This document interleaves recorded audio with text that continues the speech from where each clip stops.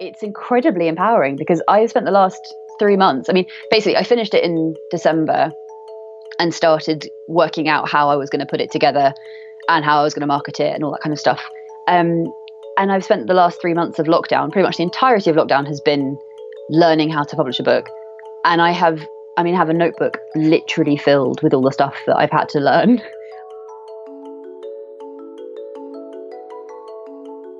Hello, and welcome to Freelance Pod. My name's Sachandrika, and I'll be your host. So in this episode, I'm really excited to welcome author Flora Baker, whose book, The Adult Orphan Club, is available for pre-order now and is out on the 20th of June, which is this Saturday. Flora's book is about a story very close to my heart. We're both adult orphans. We both lost our parents at a very early age.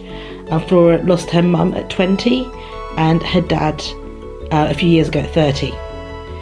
And I lost my parents when I was 16 and when I was 19. We actually met because of this reason. Well, we haven't met in real life yet, but we've met over the internet. So we found ourselves in this WhatsApp group called the Young Orphans WhatsApp group, which I've written about and I've put a link in the show notes. There's a group set up by Catherine Horgan in December 2019, around Christmas, in response to a Griefcast tweet. So Griefcast is a podcast by comedian Carrie Ann Lloyd, where people talk about grief. And her Twitter feed posted a message asking for people who had resources around being an orphan at Christmas. And I saw that tweet and I thought it was very interesting that the issue of being an orphan wasn't addressed very often. And so I looked down the thread and saw that Catherine had offered to put a WhatsApp group together. And so I joined it. And now, kind of 7 months down the line, the group is well over 80 people from all over the world. Flora started out as a travel blogger, but now has self-published her own book, which is about how she has coped with the deaths of both of her parents, but also it's like a really practical guide to what to do, because there's a lot of admin after someone you love dies. And in Flora's case, she's been an only child, having to cope with all this stuff herself. So I spoke to Flora, remotely of course, about self-publishing and blogging and the importance of promoting your book on your social channels. But also, she was in the Telegraph this week as well, in a beautiful socially distanced photo shoot. So also what it was like to get her first newspaper byline as well. So here's Flora Baker. When I realised that WhatsApp group existed, I think I'd never realised how... I knew how lonely I'd been having lost my parents. I knew how few people I knew who'd been through it, but I hadn't quite realised the difference it would make to have people around me who understood. Even if it is digital, even if it's on a WhatsApp conversation, it doesn't really make a difference, because it's being able to say all the stuff that you're scared of saying to friends in case they are too overwhelmed by it or in case they take a step back. And when you're going through that kind of grief, you're so vulnerable because you don't fully understand what's happening to you, and you don't want to tell other people because you're scared that they might leave, they might go away, they might not want to hear you. And being in a group of, I think it's 80 people now from all over the world, all of whom have lost a parent, both parents, and having that support system. I didn't think I needed it until I had it, and then now I can't imagine not having it. I think grief is an incredibly creative experience. Beyond anything, I think it's because it's one of the most emotional things you go through in your life. I mean, it's the most long-lasting experience that you'll ever have. And I think it's human nature to try and utilize it in some way. Like I've often felt, and I don't like this about myself, but I've often felt that I kind of have to create something positive as a result of having lost my parents, because then it gives a bit of worth to the fact that they died. Like the actual physical thing about them dying it kind of puts some legitimacy to it. It's not just that they died and it was all for naught. Like, they died, and then at least I could do something that maybe helped other people go through their own experiences of grief. But yeah, there's a lot of people in the WhatsApp group who are artists, who are writers, who are musicians, and a lot of us do seem to have this ability to tap into something expressionistic, I guess. But I think it's a processing tool, definitely. I can't even imagine what grief would have been like if I hadn't been writing about it. I mean, writing personally as well as writing publicly, because it was a weird thing. Like, when my mum first got, like, obviously ill, and it was a shocking moment. I mean, we were in the house and we had to call an ambulance at 3 a.m. and she had to be rushed to hospital in an ambulance. And the first thing I did was grab my computer and start writing down what was going on. And I still don't really know why I did that, but I think it was something to do with, I have to keep a record of what's going on in case I forget. I still don't know why I needed to not forget, but I just had this sensation that I had to keep the information somewhere. And as a result, that's kind of not continued with the same level of intensity, but I did the same thing when Dad was ill. And I don't necessarily look back on it that often, but it definitely helped me put some kind of framework to what was happening, some kind of structure. My mum's death was very quick and very unexpected, and it happened over a period of about 2 weeks. Suddenly she was terminal, and then suddenly she was gone. And I still can't remember the actual details of what was happening at the time, except I have that writing, so I can see, like, little details, and I am weirdly quite happy that I have it. As an only child, and it's weird as well. Like, I feel almost like I'm besmirching my dad, but it wasn't that my dad and I weren't close before Mum died. It's just that we didn't have a relationship like I had with my mum. So she knew everything about me. She constantly wanted to be my friend. My dad was a very busy person. He was working a lot because we didn't have much money when I was growing up, and so I didn't have, like, a specifically kind of fun, let's have a chat relationship with him so much. And so, yeah, when suddenly we realized, oh, Mum's not going to be here, it was so surreal, because I only had this perspective of my dad as quite a kind of distant thing. And suddenly, I saw him as being vulnerable because, yeah, before Mum, I think the only time I'd ever seen him cry was when we had to bury my cat in the garden. And he was crying at the grave. And I remember thinking, like, this is extraordinary. My dad doesn't cry. What's going on? But yeah, when Mum had gone, suddenly it was just me and him. And that was very strange, because we didn't have a relationship, and I had no one else to bounce off. Mum had always been like that third person. And she was the person I just kind of talked to about stuff. And then it had to be my dad or nobody. So I guess maybe I did half my dad and half writing things down. And that was maybe where I chatted to somebody. But yeah, not having a sibling going through that is very weird, because you feel very much like you need to have someone who's in your corner for you. And my dad obviously was in my corner, but he was also losing his wife, and he was losing the mum of his kid, and he was losing, I think, his best friend. And that was very difficult. Mum died at the start of 2009. And I was in my second year at uni, and I was doing American literature and creative writing. So part of my degree had a year abroad component in it. And just when we found out that she was ill/dying, I just got into San Francisco State for my year abroad. And that was due to start in September of 2009. So my mum had a stroke and wasn't really lucid, but she had a few moments of lucidity, which I'm insanely grateful for. And at one of those moments, I think it was Christmas Day, actually, sitting in hospital, and she'd said, like, please don't let this stop you from going to America. Like, you have to go to America. We've all wanted you to go for ages, and it's going to be fantastic. You have to go.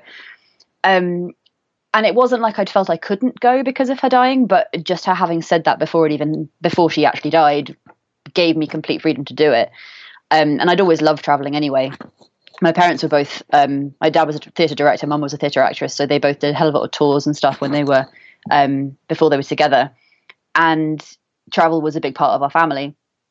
So I went on my year abroad to America, and it was like a holiday from the grief, because my grieving was very visual. Like I would see mum's hand round the tube pole, and I would like hear her voice in a crowd, and I would see someone who looked like her, and it was very weird, and was probably the grief that I should have like allowed myself to feel, but it was way too intense. It felt too emotional. So when I went to America, I didn't get that, because somehow my mind kind of knew that I'd never been in San Francisco with my mum. So seeing like echoes of her physically didn't really happen. And because it was such a different thing to be doing, like I was around a completely different group of people, different country. And it felt really good. And I was really grateful for it. So when I finished uni a year later, I started traveling, because, you know, you did that anyway, like going off traveling after uni was an easy thing to do. And I then just kind of kept going. Having daily challenges in travel kind of eclipsed having the very intense personal grief challenge that I was supposed to be dealing with, that I just was like, nope, I have to look for hostels, I have to get a train, I have to learn how to navigate this language. And that was, it kind of eclipsed everything. So when I was traveling, I started blogging. And yeah, predominantly, I think only actually about travel. But I knew that I wanted to talk about my mum. But obviously, you're not going to do that in a hostel. You're not going to chat to some like group of Larry lads about like your mum's death. You're going to drink beers with them instead. So I didn't really have. It was almost like I'd what's the phrase? Like I'd kind of stopped myself from having the opportunity. Like I kind of did it. I cock-blocked myself, basically. I didn't let myself talk about grief because I'd put myself in a situation where I couldn't. And I did that for like 5 years, I think. But after quite a while, whenever I came back to London, basically, whenever I came back to see my dad, I'd come back to the family house, and obviously echoes of mum abound. Like she wasn't a hoarder, but she was kind of getting to it. Like every single physical object that I'd ever touched had like sentimental value for her. And same with just everything, like anywhere she traveled to, anything she saw that was pretty or lovely, she kept it. So my family house was like absolutely filled to the brim with stuff of hers. So whenever I was here, I found it really difficult. And that just kind of made me want to go away more. But conversely, I also then wanted to remember about her more when when it felt right, I did.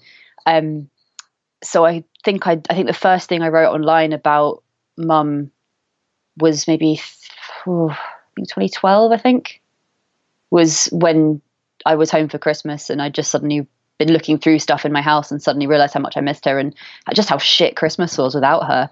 It was a completely empty experience in comparison to how good it had been with her. And I had a huge outpouring of people just saying how sorry they were and how nice it was to read about it, but so awful as well, and that felt really good, but also really scary. So I didn't do it very much because it did feel very over emotional. But then over the next few years, I think as I started to process the fact that she'd gone a bit more, I then started writing about grief a bit more. And then it just kind of ended up becoming a much more, I don't know, like something just, I found a lot more depth in it. I love writing about travel, but I can't help being like doing it from a very personal slant.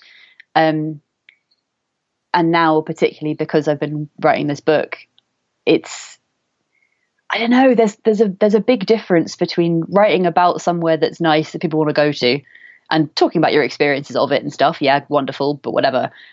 As opposed to writing about an incredibly difficult time and then getting people messaging you saying, thank you so much. I don't feel quite so alone with this now that I know someone else has gone through it. Or thank you for putting how I feel into words so I don't have to.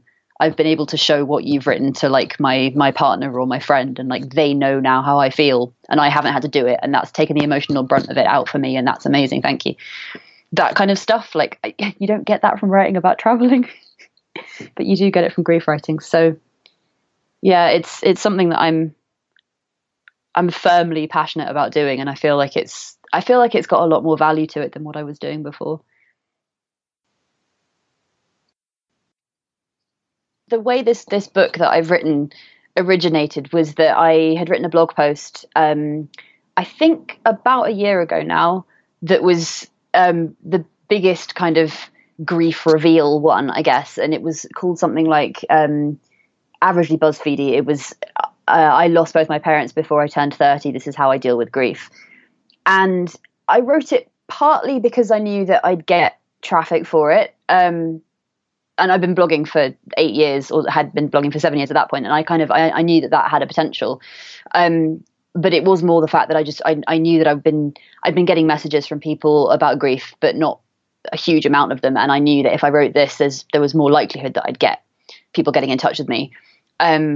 And I was at a point in my grief with my dad that I had done so much processing and learned so much and been through so much that putting it all together, putting the article together, was a processing of my grief in itself. And then publishing it and knowing that it could maybe help some other people as well was another aspect as to why I wanted to do it. But yeah, so I published that article, and it's very quickly became like the article that I get the most traffic on my site, hands down. And I get messages every week still, like a year later, predominantly because people are finding it on Google and being like, thank you so much for writing down the stuff that I've been going through. And as a result of that article, I knew there was so much more stuff I hadn't said. So I started writing a book, but it was always intended to be relatively little. That's why I kind of hadn't thought about taking it to traditional publishers or looking for agents or anything, because I was pretty much just imagining it would be like an extended version of the article. And I'd whack it on my site and I'd just sell it on my site. But the more I worked on it, the more I started to realize that I didn't just want to write a expanded version of the article. I kind of wanted it to be something more meaty and more meaningful and have a bit more kind of oomph behind it. And I finished a draft at the end of last year and talked to a few of my kind of writing mentor people, and let them see it.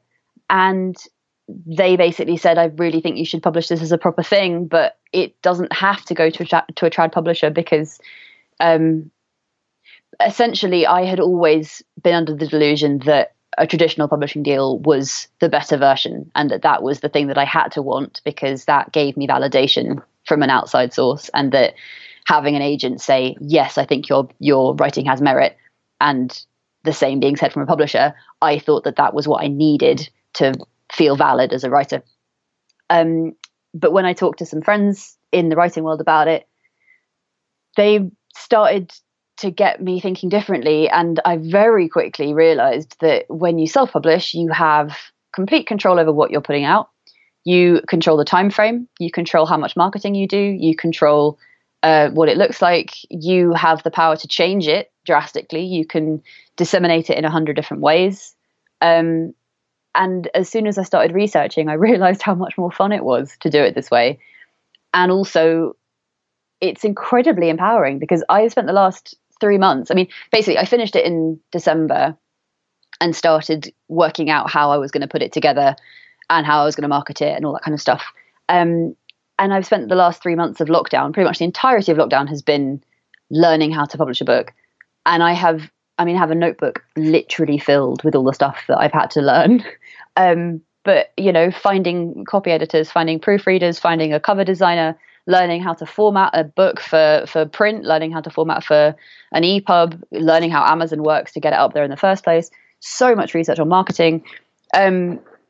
It's been really, really exciting and also really fun. And also I now feel like I know an entire industry that if I had taken it to a trad publisher or an agent, I wouldn't have been able to see that side. Like, it would have been kept back from me, and I would have had to stick to someone else's time frame. If I'd started looking for agents, I would probably still be doing it now. There wouldn't be a book coming out until probably at least 2022, I would imagine. I also have a lot of self-deprecation, so it would have been very difficult for me to feel ready enough or prepared enough to even send it to an agent in the first place. Whereas doing it this way, this matches how I've been as a blogger as well, because blogging is something that you have complete control over. And that has taken me in leaps and bounds into feeling confident as a writer. And it pretty much, it just carries straight over into self-publishing, really. It's it hasn't. I mean, the book hasn't come out yet, but even with the channels that I've put it onto, like, you know, the reception's been really good, and I know that most people who have said nice things about it I don't think they necessarily have an understanding of what traditional publishing versus self-publishing even is, or do they even care? Like, I think I've had one message from somebody asking who my publisher was, and that's it. You know, like, no one really seems to mind. So I'm not really talking about it to the kind of wider world about it unless people ask. But yeah, it's a really exciting facet of the publishing industry, and I think it's only going to get more popular. Like, self-publishing is an increasingly popular thing to do. Sadly, obviously, there'll be people who use that to just disseminate pretty shoddy work. But I think if you treat what you're creating with the same, you know, level of care that you would if it was going a traditional route, I don't see why it should look any different. Having been a writer ever since I started having an online presence, I think in the back of my mind, it was always there. Like, I always knew that I'd at some point want to use the channels I have for marketing books.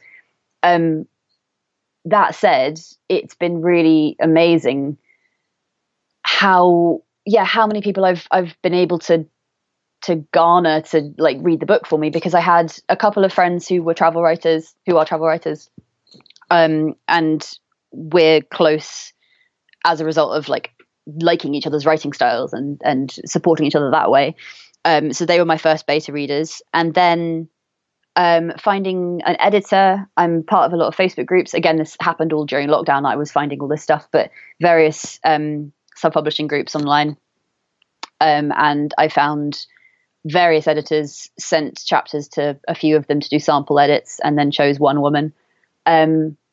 My cover designer, I found via Instagram, because another writer friend had an illustration done for an article she'd written in a magazine, and my designer Vanessa had illustrated it. So I messaged her and asked if she worked on book illustration or book design. My proofreader was somebody I went to uni with who was looking for new work to take on over lockdown, and I got in touch with her. And then the WhatsApp group. I've had some wonderful readers from the WhatsApp group, because they're my target audience of this book. So it made absolute sense, including you. You have also read it. But I think finding all the different platforms that you use, and, like, looking at them differently, looking at them in terms of where you can get, like, I think I could have easily done shout outs on Twitter and stuff and said, you know, anybody who's suffered a loss and wants to give me some feedback on a book I'm writing. I think that would have worked just as well. I think that's probably something I should do for another book later down the line. But yeah, I think that kind of stuff is also really interesting, because if I'd gone traditional, I would have had, I mean, I'm guessing, but I think I would have had proofreaders and beta readers from within a publishing industry's set of people, right? It wouldn't have been people that I'd found myself, which I'm sure would have been totally fine, but it would have been people I didn't know. Whereas there's an element of personal relationship that I've had with all the people who've read my stuff already, which on one hand you might think they'd then be more complimentary because they already know me, but I think it's not even that. It's more the fact that they've got a bit more vested interest, so they're more likely to be honest, or more likely to properly think about it. I hope, anyway. But yeah, I think looking for all the people to read it first is so valuable and so important. And I think, having been part of a lot of these self-publishing groups online, a lot of people do seem to shy away from it because they maybe are quite scared of having people read their stuff. The perfectionist streak can come out, and I think people sometimes think, oh, well, no one will read it until I've got it to the best level I can possibly get it to, and then I'll send it to someone to read, and then I'll publish it, which is an error, because you need to have someone reading it through the process. I think my first draft, I had my editor, I had my two beta readers read it, and then I made edits based on what they'd said, and then I did a whole second edit, sent it to my editor. Then I did a whole third edit after she'd read it. And then I did another edit after my proofreader had read it. So it went through at least, I think, maybe 5 iterations.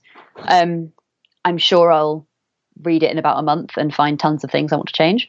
And then the beauty with self-publishing is if there is stuff I want to change, I can just make the edits, re-upload to Amazon, boom. And that's pretty amazing. Like, I could not do that if I was publishing through a publishing house. Cost is an interesting one. I mean, I've kept it under 1,000. Let's put it that way. Yeah. But again, that's from a lot of researching. Like, I had a budget in mind, and I've kept track. I'm looking at it now. I've kept track of what I wanted to spend and how much I have spent. And there's also a lot of things that you don't necessarily think about. Like, I mean, I bought ISBN numbers, which some people don't do. But if you buy 10 ISBN numbers, that costs you 160 quid. Like, that, it's just something that I didn't even know I'd have to do. And yeah, there can be a lot of hidden costs, and obviously you've got to have a bit of self-belief, because otherwise you are just spending money without knowing if you'll ever make it back. I will be obviously keeping an eye on how much I make from the book, and like when I've gone over the amount I spent, I'll be very happy, because then I'll be in the black, and that'll be great. I am terrible at pitching, because my whole ethos for blogging has been think of an idea, write the idea, publish the idea, done. Whereas for pitching, it's think of the idea, try and not write the actual story, but write it succinctly in like 3 paragraphs, look for someone who might want it, get in touch with them, fail at that, and then feel crap, and then not write it at all. Which is a really shit way of thinking about pitching in the first place. I know this, but also, yeah, like from all the places I have pitched, I've had a few yeses, but most of them are no's, which is obviously the way it goes for lots of people. But I have, had a crisis of confidence with doing it a lot. So with Telegraph, that was a really exciting, hopefully has been a really exciting shift for me, because now I feel much more confident about pitching people. I've sent like 3 or 4 in the last week, which has been really good. But the Telegraph was a slightly different situation, because I had been on a press trip with somebody to Scotland maybe 4 years ago, who now is a commissioning editor at the Telegraph. So she got in touch with me and she asked if I wanted to write something for them. So that took all of the pressure off me having to pitch.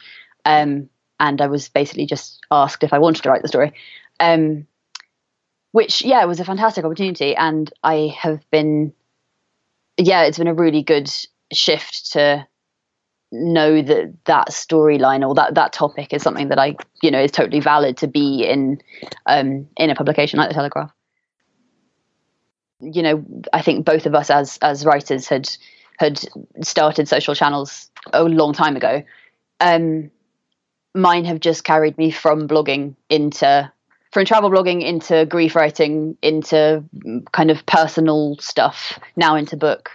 And a lot of the people what's been really lovely from the Telegraph was I've had so many people from so many different facets of my life getting in touch and saying that, it's great how I've managed to kind of, segue the grief stuff into something a bit more positive. And it's been quite enlightening, because I've realized there's a lot of people that I've met when traveling, and a lot of people that I've, known from like past bits of my life are still kind of keeping tabs, which I think is really nice. And it makes me realize that a lot of the social channels is like people who found me because they like my writing. So it's, blog related and travel blogging related. But also, just people in general who I've met and interacted with and stuff as well. So those channels have grown because I've had them for like 7 years, I guess, 7-8 years. First tip for publicizing a book, I think, would be utilizing your social channels in a way that isn't just solely pushing the thing that you're trying to sell. I tend to use all of my social channels as like a full personality thing. So I'm often talking about travel. I'm often talking about grief. I'm often talking about getting rid of pigeons from my garden because they're attacking my courgettes.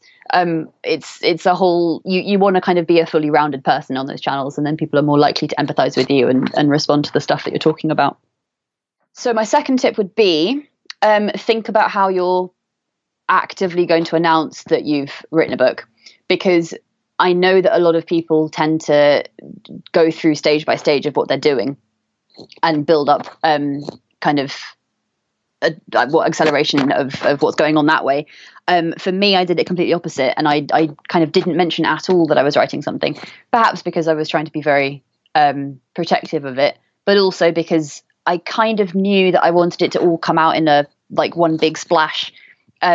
And for me, doing a cover reveal at the same time as surprise everybody, I'm actually now an author, was definitely the right way to go for me. And it's meant that I came out with a big bang the first moment, and I've now worked out a system of capitalizing off that. So every few days there's something else that I'm pushing out, and it's a pretty good way of just kind of keeping momentum going, really. My third thing would be, particularly for self-publishing, considering whether or not you want to do pre-order, because I debated over it for a long time, and eventually I went for it because I thought it made me feel more like a serious author, to have a pre-order date. But also it's meant that I've been able to say lots of, only 5 days until the book comes out and stuff. And it's meant that I've had more people asking to do podcast recordings. I've had more people wanting to help me market it. It feels like a more authentic way of doing it. I don't quite know why. I think it's something that we've been made used to by traditional publishing, that pre-order has to be a thing. But I think it's an important decision to make, because if you just suddenly make a book live, people are like, oh, you've written a book. Oh, and it's there. Okay. But this way I've been able to, garner interest before it's even really available. People are kind of excited about the potential of it being available. And I think that's worked for me. And of course, there's the whole other aspect of pre-ordering, which took me a long time to properly understand, is that when you've, the week after you've published the book, that first week gives you your ranking in Amazon. And obviously, if you're self-publishing, there's probably much less likelihood that you're going to get a bestseller.